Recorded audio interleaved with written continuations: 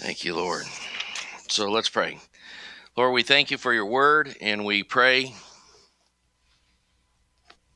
that you would open up our heart and mind to understand how creation, the fact that you are a creator, that you created all things out of nothing, that you had an eternal destiny and plan in mind and so forth, how all these major themes that we've been studying are all tied into the one theme of creation. In Jesus' name. Boy, everybody's sitting further and further back. I feel like I'm so far away from all of you. Nobody sits up in the front anymore. Could be my deodorant. No, I don't know. Maybe it's my mouthwash. I used a $1 version of knockoff of Listerine this morning. Too cheap to pay for the real stuff. All right, so here we go. We're going to continue the Kingdom of God series, Chapter 3, Major Biblical Themes. We'll be on this, I think 4, 5, 6 more weeks, something like that, and then we'll move on to Chapter 4. The titles of the chapters are on the back and the bottom half of your outline. Does everybody have an outline? Does anybody not have an outline that they're following? And so far, our theme verse is, your kingdom come, your will be done on earth as it is in heaven. Again, I've surveyed lots of people, and most Christians today think that the kingdom of heaven or the kingdom of God as spoken of in Scripture has something to do with going to heaven, which it has very little to do with going to heaven, although that will be part of the byproduct overall in the end. But it has every bit to do with God bringing heaven to earth in the reign of God that is perfect in heaven, the temple of God and the sanctuary of God that's perfect in heaven. Heaven is filled, like Revelation says, that there's no need for a light there because the Lamb is the light, and the presence of God and the glory of God fills the temple. And God, in creating Eden, was bringing his sanctuary to earth, and that was really the commission of Adam and Eve, to be fruitful, multiply, subdue the earth, to rule under God and bring his kingdom, bring his manifest presence, bring the sanctuary of God that was Eden, and exported out the 4 rivers, 2 of which still exist after Noah's flood and 2 of which disappeared with Noah's flood, and export them to the earth. So God has always been in the business of bringing his reign, which is what the Bible calls freedom. To be the love slave of God is to be free, to be a slave of to do what you want to do, how you want to do it, and why you want to do it. However you want to do it is the ultimate slavery, because you begin to be mastered by your everything, your anger management issues, your lust issues, your greed, your pride, your selfish ambition, your folly, whatever. You become the slave of darkness and the slave of sin.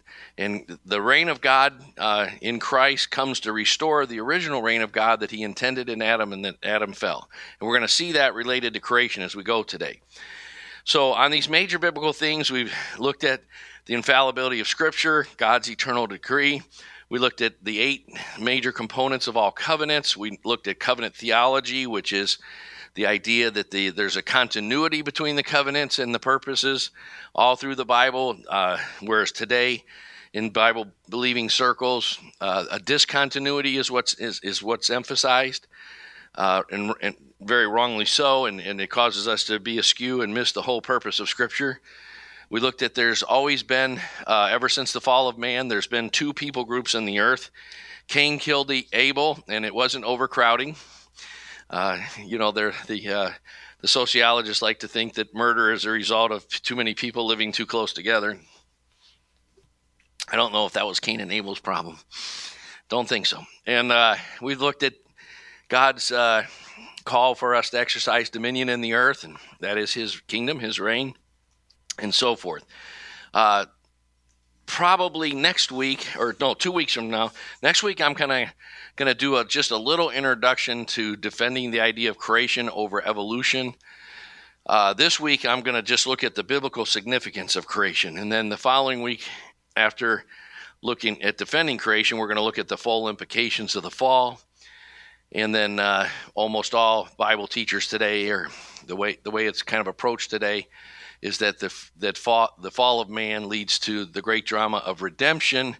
But the great drama of redemption is a much smaller subset of what God's really after, the great drama of restoration, of bringing his whole kingdom to the whole earth and filling the earth with his whole glory. And so redemption is just a small part of that. Bigger theme, as big a theme as redemption is.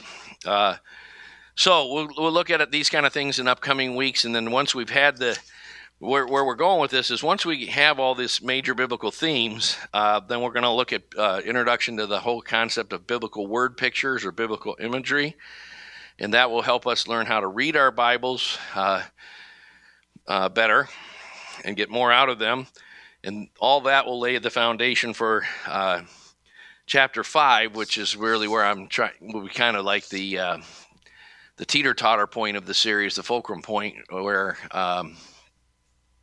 we'll survey the idea of the kingdom of God through the whole Bible in chapters 5 and 6.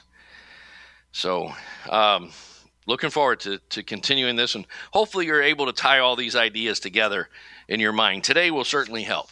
So with that in mind, last week we looked at a number of significant scriptures about creation.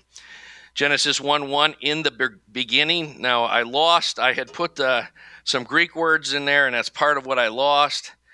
But the word there in the Septuagint version is the word arche, which we'll look at when we look at John 1 through 5. But we get the word archaic from. And John 1:1 starts with NRK and halagos. In the beginning was the word. But beginning meaning the creative principle, beginning meaning the origin, the fountainhead, the start, that which causes everything to be. So it's not really just a time or even mainly a time reference. It's an outside and above reference. It's a first cause and first mover reference. So that's really what Genesis 1:1 is saying, that before there was time, God created time and space in the heavens and the earth.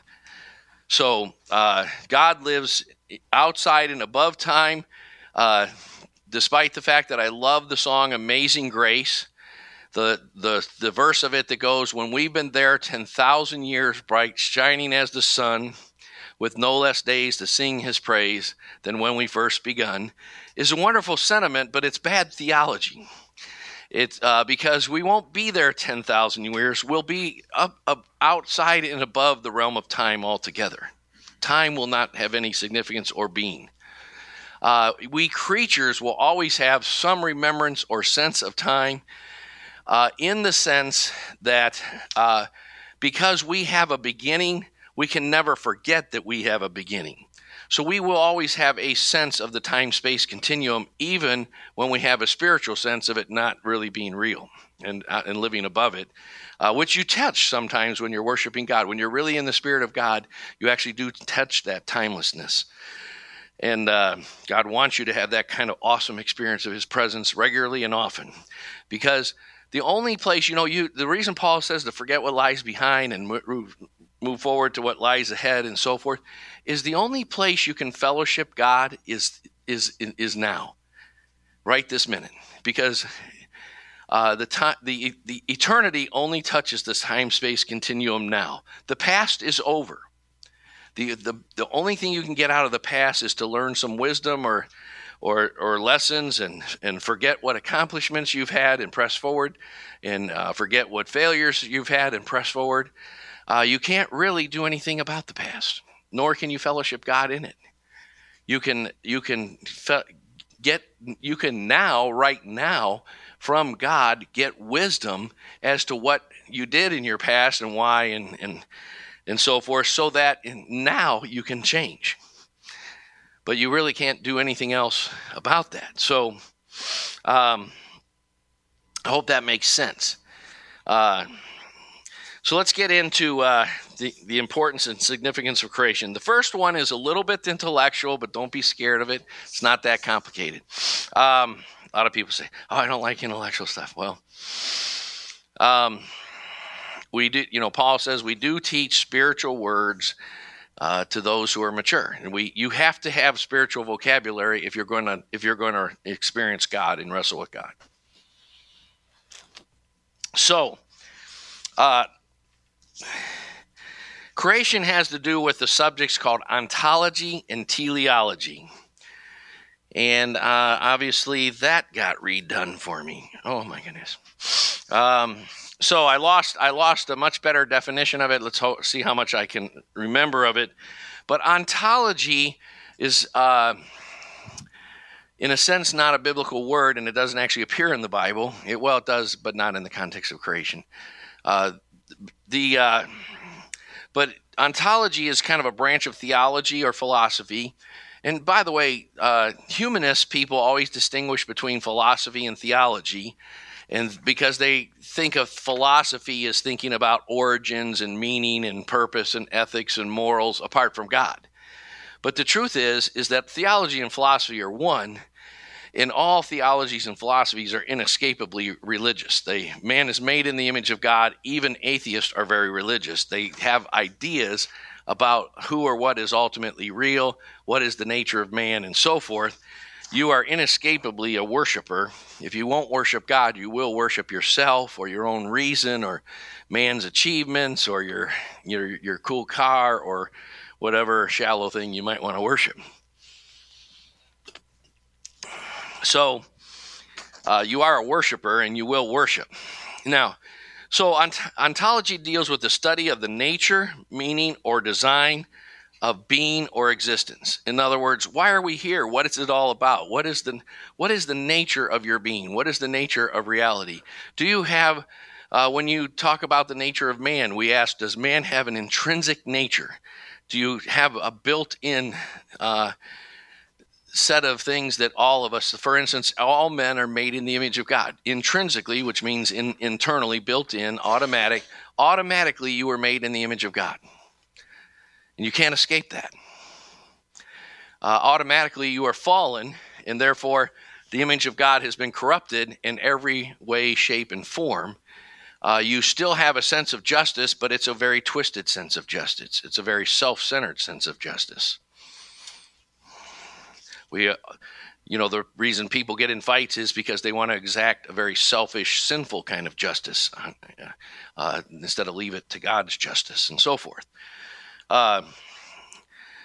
So again, ontology is the study of nature or being. And so let's look at a couple verses that bring that out. These verses also bring out teleology, which we'll talk about in a minute, but I'm just going to focus on ontology for a minute.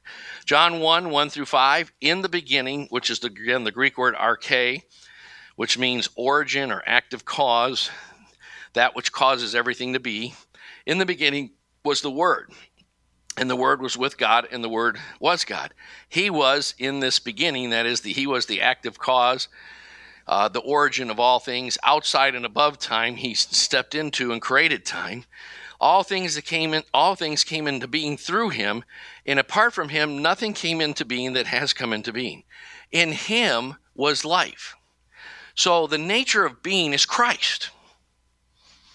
There is no really purpose for living outside of Christ. If you really study when we get into the depth of the fall, the depth of everyone has a power living inside them called sin. And that sin power causes you to suppress the truth of God in unrighteousness, to hope that God being creator is all as serious as that. That's why men love the idea of evolution. The day the origin of the species was published, people camped out for 3 or 4 days ahead of time to try to get the first copies before it ran out, much like they would do at a rock concert today. Because people were looking for, Christianity smashed the mythological ideas of evolution that the ancient cultures all had, and now there's a pseudoscientific rationale for that we can kind of believe in enough to try to throw off God as creator. The idea was very anticipated by man's sinful nature, so much so that they make leaps of blindness, as we'll see next week, and deny all reality altogether. Because reality is you were created, and you were created for a purpose, and therefore you will give an account to your creator, and he is your judge. and deserves to be. And your life is owed to him. And any kind of life that seeks to find a purpose or a meaning outside that will be frustrated. There is no purpose, mean, or existence apart from Christ. Christ is the end-all, be-all reason to live.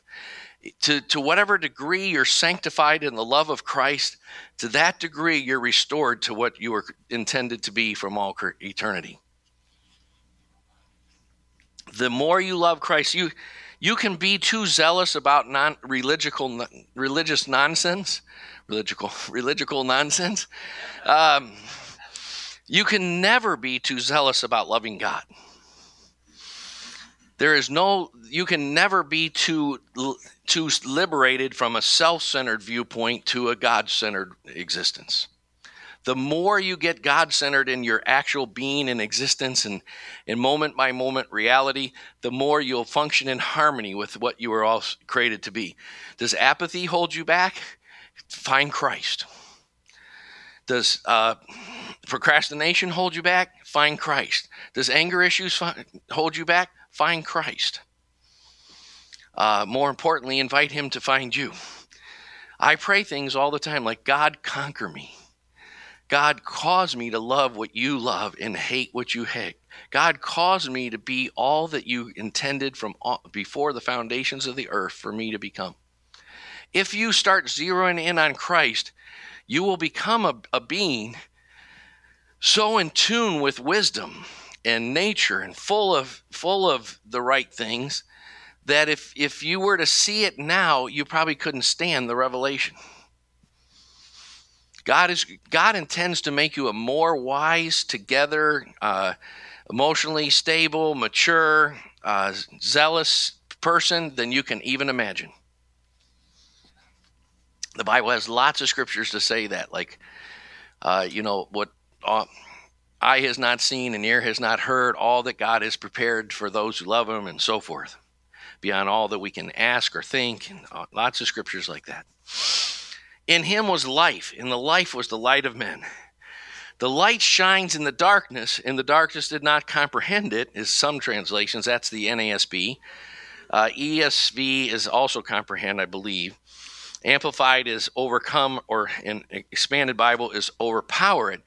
But a little light drives out a lot of darkness. We are accustomed, because of our sin nature and because of our a culture that's declining rapidly, and getting less and less Christian and more post-Christian, we are accustomed to thinking that darkness is greater than light. And what can we do against all the powerful forces of evil and corporations that run the government and all the evil people in the government and whatever? We're accustomed to thinking so negative. But a little light overpowers a lot of darkness. Try lighting a candle in pitch darkness. Try going out in the wilderness, away from the city lights, in a very dark night, and considering the lights of the heavens. So Colossians.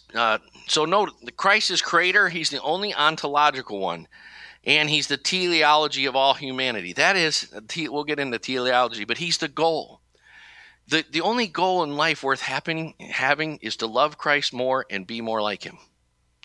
All other goals are that one song this is my favorite of the ones John sings, that about all idols are idols that we made, and he shall be exalted in that day. And I'm not doing very well with that one, but I love that song. He's the purpose of all humanity, and actually he's the meaning and purpose of all creation. Colossians 1, Paul speaking, not John, but agreeing with John. He is the image of the invisible God. He's the firstborn of or over all creation. Firstborn, by the way, doesn't mean that he was born first. It's a title in biblical thinking. He was the eternally begotten Son of God, and therefore he is the heir of all creation.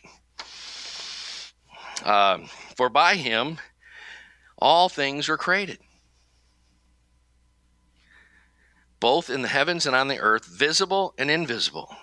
You know that we live in a realm a world that the invisible realm of angelic beings, demonic beings, God's spirit, etc., is every bit as real as the people you can see in this room in the hard oak pews.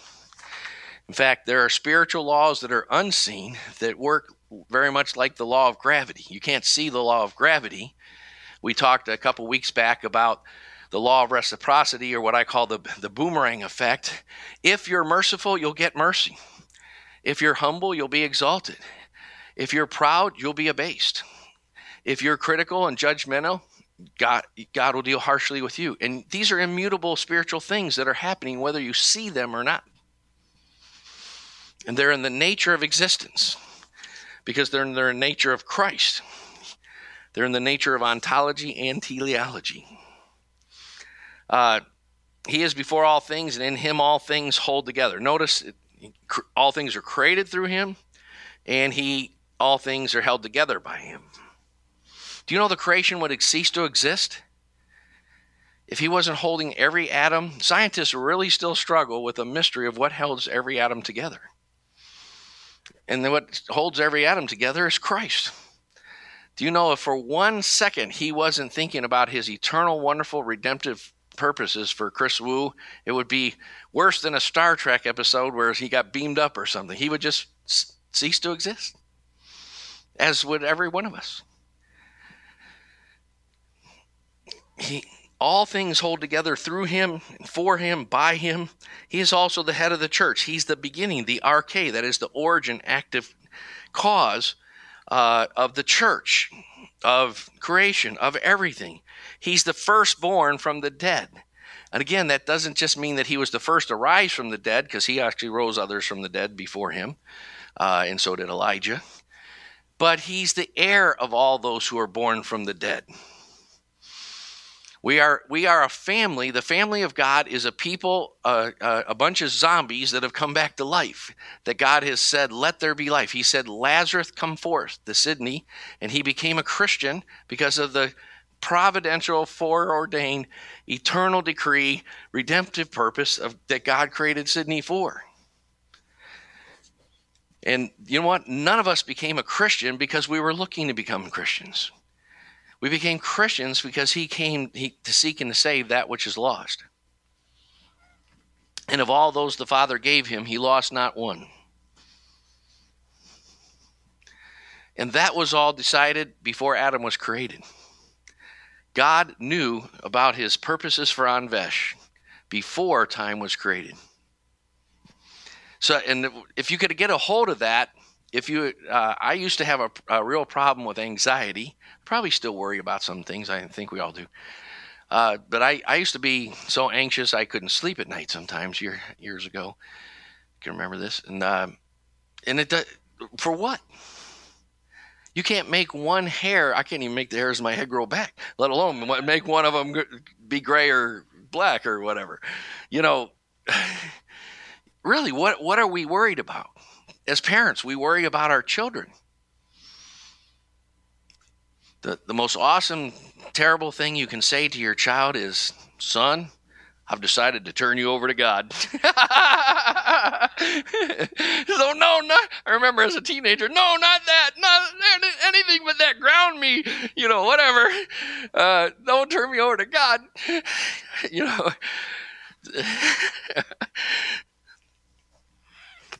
Well, Christian, you were turned over to God a long time ago.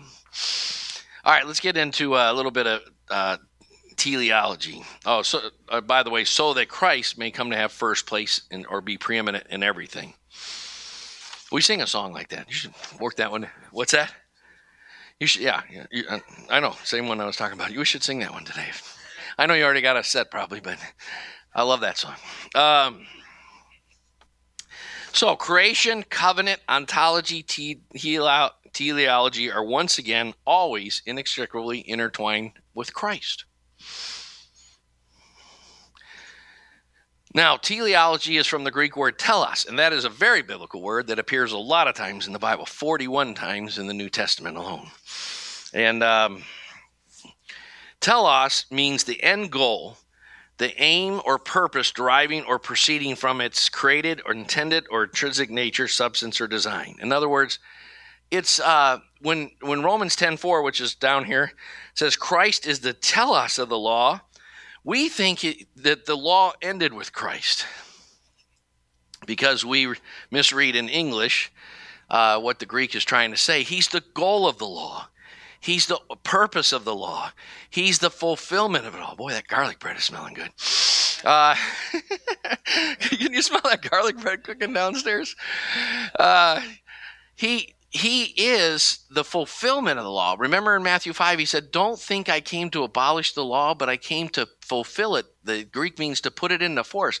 He is the end of the law, the goal of the law, the telos of the law. The reason the law existed was to help. Paul says the law became our tutor to lead us to Christ. God gave the law. He had made a covenant of grace and a covenant of blessing with Abraham. But because sin is so utterly deceitful, and because almost all people way underestimate how sinful we are, not almost all, every person totally underestimates how sinful we are, because we defile our conscience by making excuses and rationalizing and blame shifting, and I'm a pretty good person. If you still have any kind of thoughts like I'm a pretty good person, you haven't progressed very far with God. Because he is the perfect one, and you are, there's one of the prophets actually compares us to, I'm thinking of Jeremiah and Ezekiel here. One of them compares us to menstrual rags, and the other one to afterbirth. You are diarrhea in comparison to the perfectness of God. And what's so liberating about knowing that, and the reason you should say hallelujah, is that's when he decided to love you. You know, we get all concerned as we walk with God and he does sanctification in our life and matures us and begins to change us. And then part of that is we see ever more how wicked we are. But always be reminded that he demonstrates his own love toward us in that while you were yet sinners, that's when he died for you. Right? So how much more, if he loved us when we were yet enemies from God, how much more will he freely give us all things who have been, by the grace of God, turned to God in repentance and sanctification? You have a great destiny ahead of you. And it's inevitable. And growing in Christ and sanctification is just becoming ontological or teleologically in tune with what you were meant to be. The reason the Bible defines freedom as loving Christ and being more like him is because that's in harmony with your nature. You are made to be quick to forgive, slow to anger, gracious to those who sin against you. You were intended for that purpose. And you will never be happy until you are gracious and slow to anger and quick to forgive. And you will become more yourself all the time. You know, the lie of sin is if you become more and more like Christ, you'll lose your personal identity. You will gain your personal identity. All of your talents and gifts will be maximized. He is ontology and teleology. Let's look at this one more thing on teleology. I hope I don't have to do another whole week on this. So let's hurry. For Christ is the end of the law for righteousness. We already did that one. Some Pharisees came to Jesus, testing him and asking, is it lawful for a man to divorce his wife for any reason? And he answered, have you not read? I love when Jesus says that to the Pharisees. He always says that because they memorize the whole scripture. But he's saying your hermeneutical principles are so religious and self-righteous, and you're so doing this proof text thing, which has become so common in the modern way of doing Christianity. I don't know why we're retreating back to Phariseeism, but we are. And he's saying that causes you may have the scripture totally memorized, but you don't know it. Because if you don't know the power of me, that is Christ in it, you know nothing. Some Pharisees came to him, and then he says, have you not read that God, he who created them from the arche, from the beginning, made them male and female? He said, for this reason, and father and mother, etc. And they separate. then he goes on to say that because of your hardness of heart, Moses permitted you to divorce your wife, but from the beginning, it has not been this way. Now, Jesus asserts that the hermeneutical principles of the Pharisees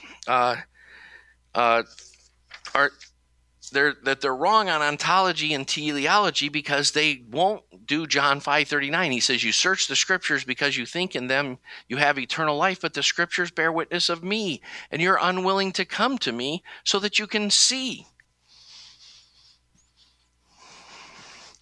All right, that's all I have time for on that, so let's flip over.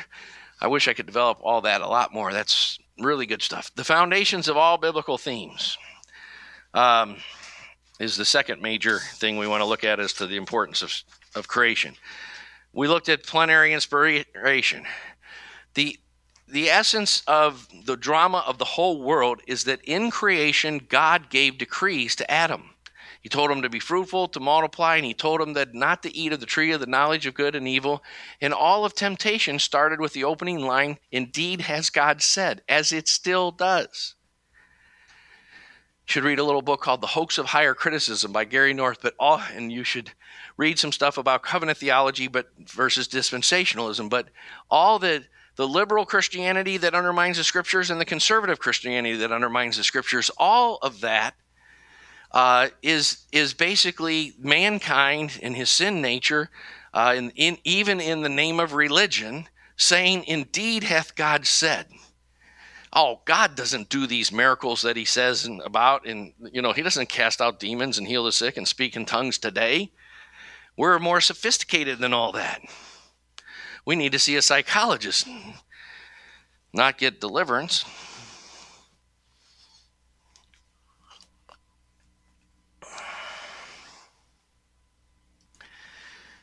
The eternal decree, when you study the attributes of God, you'll study the non-communicable and the communicable. The communicable ones mean the ones that, like communicable diseases, the ones we can get. Like we can become more loving or not, and we can become more any of the fruits of the Spirit, merciful or whatever. But we can't become creators. We can be creative, but no one creates something out of nothing. We have some creative people in our church, a few musicians, some artists like Amber. But Amber doesn't create her art out of nothing. She doesn't just go, let there be art. Wow, that's what I always had in mind. It's a lot harder for her than that. She's creative, but she's not a creator. So she has the image of God, but she can't, in the sense that she's creative and that she's imposing order on things and so forth and evaluating things after God, every step of creation, we'll talk about this later, he stepped back and pronounced an evaluation of it. But she's like, I like this one, or no, she's probably torn up a few over time or thrown, forget this isn't what I intended to do, right? And but you can't create it out of nothing.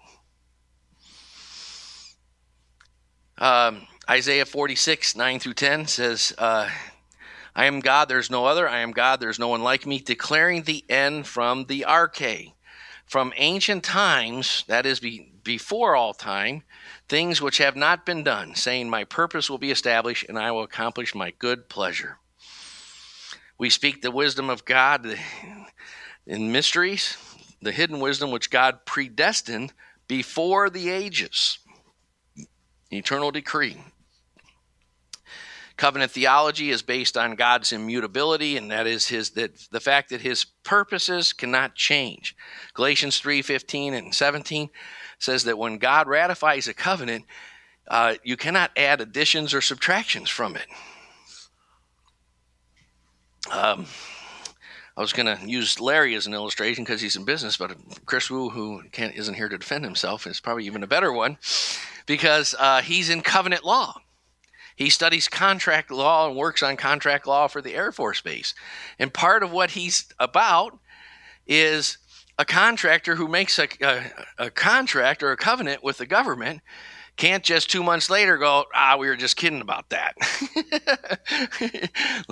Larry, I'm sure Larry has customers all the time that say, well, I promised to pay and such, but it wasn't that serious.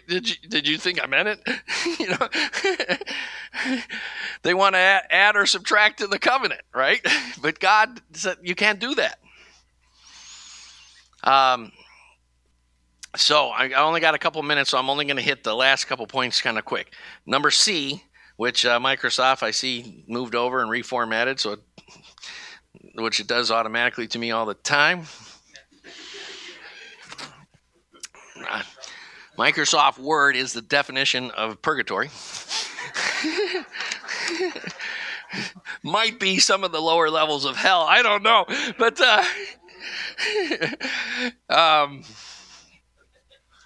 at least for people who don't know what they're doing, which includes me on computer stuff. The attack on creation equals the attack on all things. I alluded to this before, but man is not neutral. That's the whole point of Romans 1, 2, and 3. Man is seeking to,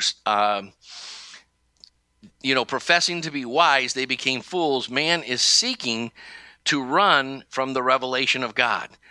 His invisible attributes have clearly been seen, Psalm 19, through that which is made, and man suppresses that truth in unrighteousness. We want unbelief. The reason we struggle for faith is we don't want to see the truths that God is miraculously opening up our eyes right in front of our face. If we did, we would seek out the scriptures. We'd seek out the people who can open up our eyes. We'd seek out the power of the Holy Spirit, etc. And in God bringing us to himself, he starts a process whereby we want to know the truth and see the truth, but that's a gift of God, and you have to ask God to increase that gift to seek him. But man, look at these verses. For since the creation of the world, the invisible attributes, his eternal power, have been clearly seen. They did not honor him as God or give thanks, but their foolish hearts became futile in their speculations. Professing to become wise, they became fools. They exchanged the glory of the incorruptible God for an image in the form of corruptible man and creatures. That is the essence of all religions outside of Christ. That's even the essence of Christianity outside of Christ, if you know what I'm saying. Which a lot of people have, I've helped a number of people come to Christ who were churchianity people who kind of believed in church and theoretically the ideas of the Christian faith, but had never really met the Lord or submitted their life to God or knew the presence of God or had God cross their will or that's what the sinful nature does. It worships and serves the creature, including yourself and your self-will. That's the most modern expression of man's worshiping idols is the idols of our own heart and worshiping ourself in our self-determination and our control freakness and all these kind of evil, idolatrous, wicked things that we center our being in. And they reduce us to being fools. Because the wages of sin is death, and you can't get if the boomerang effect is immutable. If you don't worship God, you will worship idols, and those idols can neither deliver nor hear nor see.